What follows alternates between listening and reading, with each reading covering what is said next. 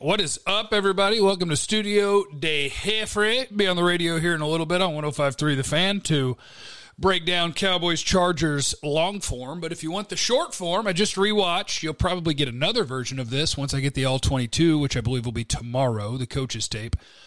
But takeaways from the Cowboys game. I'm going to start with numero uno, number one. And number one for me is the Cowboys coaching staff is vastly improved at this point. Maybe with the exception of Bones Fossil being kind of a wild man and calling the punt block on 4th and 20 when you weren't going to have a return opportunity anyway because they were going to pin you and getting a roughing the punter. That was terrible.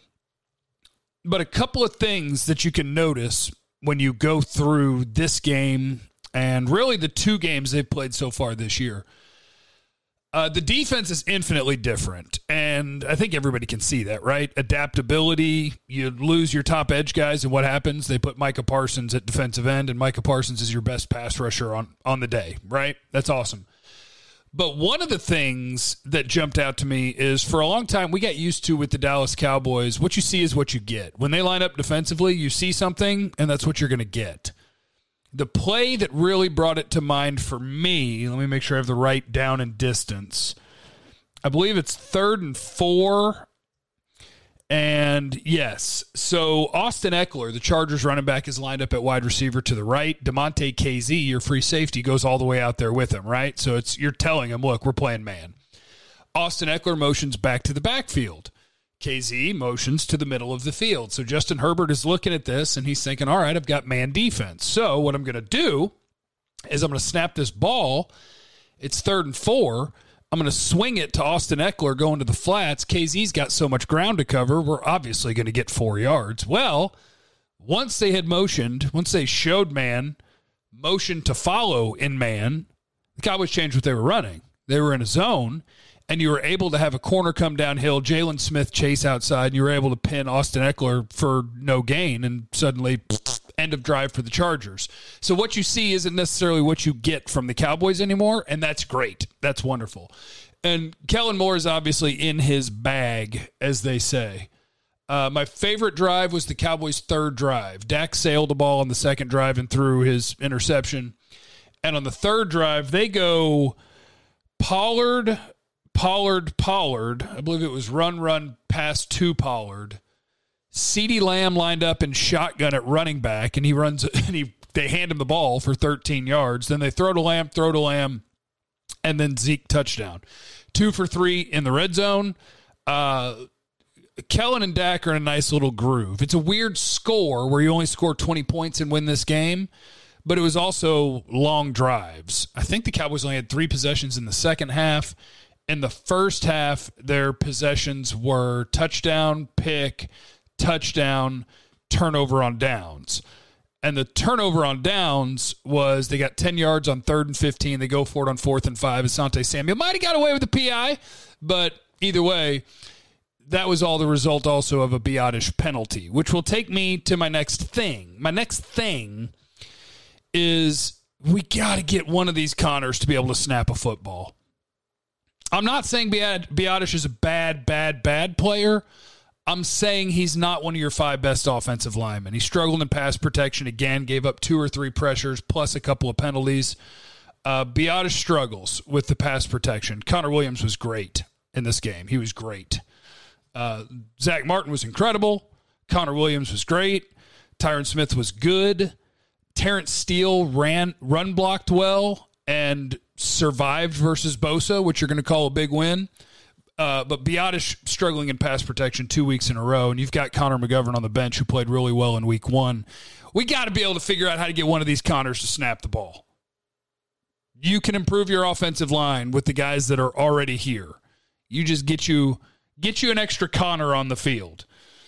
Other guys that I think are worthy of talking about today, I mentioned Terrence Steele. I thought he did a really good job run blocking and survived is the word I would use for pass blocking. When Joey Bosa doesn't wreck the game, you call that a dub. So Terrence Steele, you get a gold star.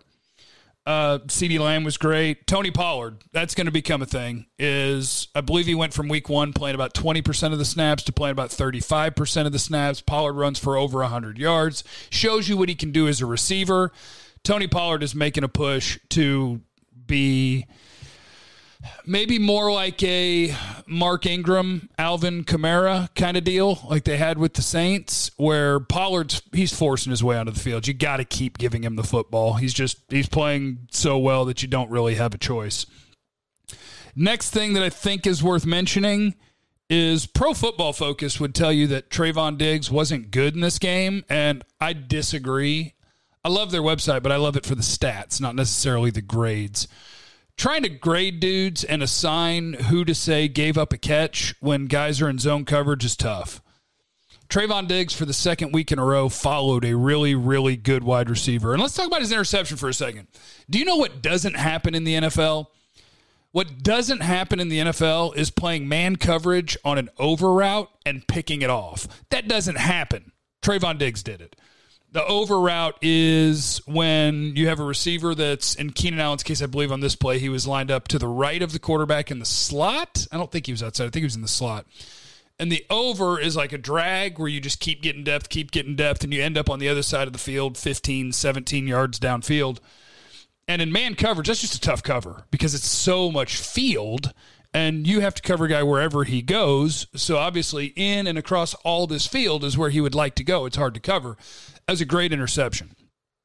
Where it gets tricky is assigning the 2 Keenan Allen down the sideline plays where he's between a corner and a safety. If you want to say I'd like to see Trayvon Diggs keep giving ground and have a chance to break those up, that's fine. But without knowing the exact call, what we do know is that somebody over the top has responsibility and Diggs has responsibility underneath. So when you get great pass protection and long developing plays, there will become holes in a zone defense. So I'm not going to hang 120 yards on Trayvon Diggs. I don't think that's fair or accurate. I think he played a good game, and he's shown you once again that he can follow. And this goes back to the coaching. The Cowboys are now we will follow your guys defense. Trayvon Diggs will travel. These are things that we were not used to with the Cowboys defense. Jalen Smith in his role, I think he deserves kudos just because we kick him in the nuts all the time. I thought he had a fairly solid game. Couple of nice plays involving Austin Eckler. One when they tricked Justin Herbert into thinking it was man, and Jalen was able to get out to the sideline, have help come from the secondary, and force them to a 4th down. And then before half, he did a nice job chasing, once again, Austin Eckler in coverage all the way across the field, tackling him for like a 4-yard gain.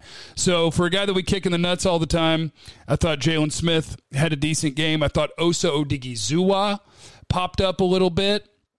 Leighton Vander Esch popped up a little bit.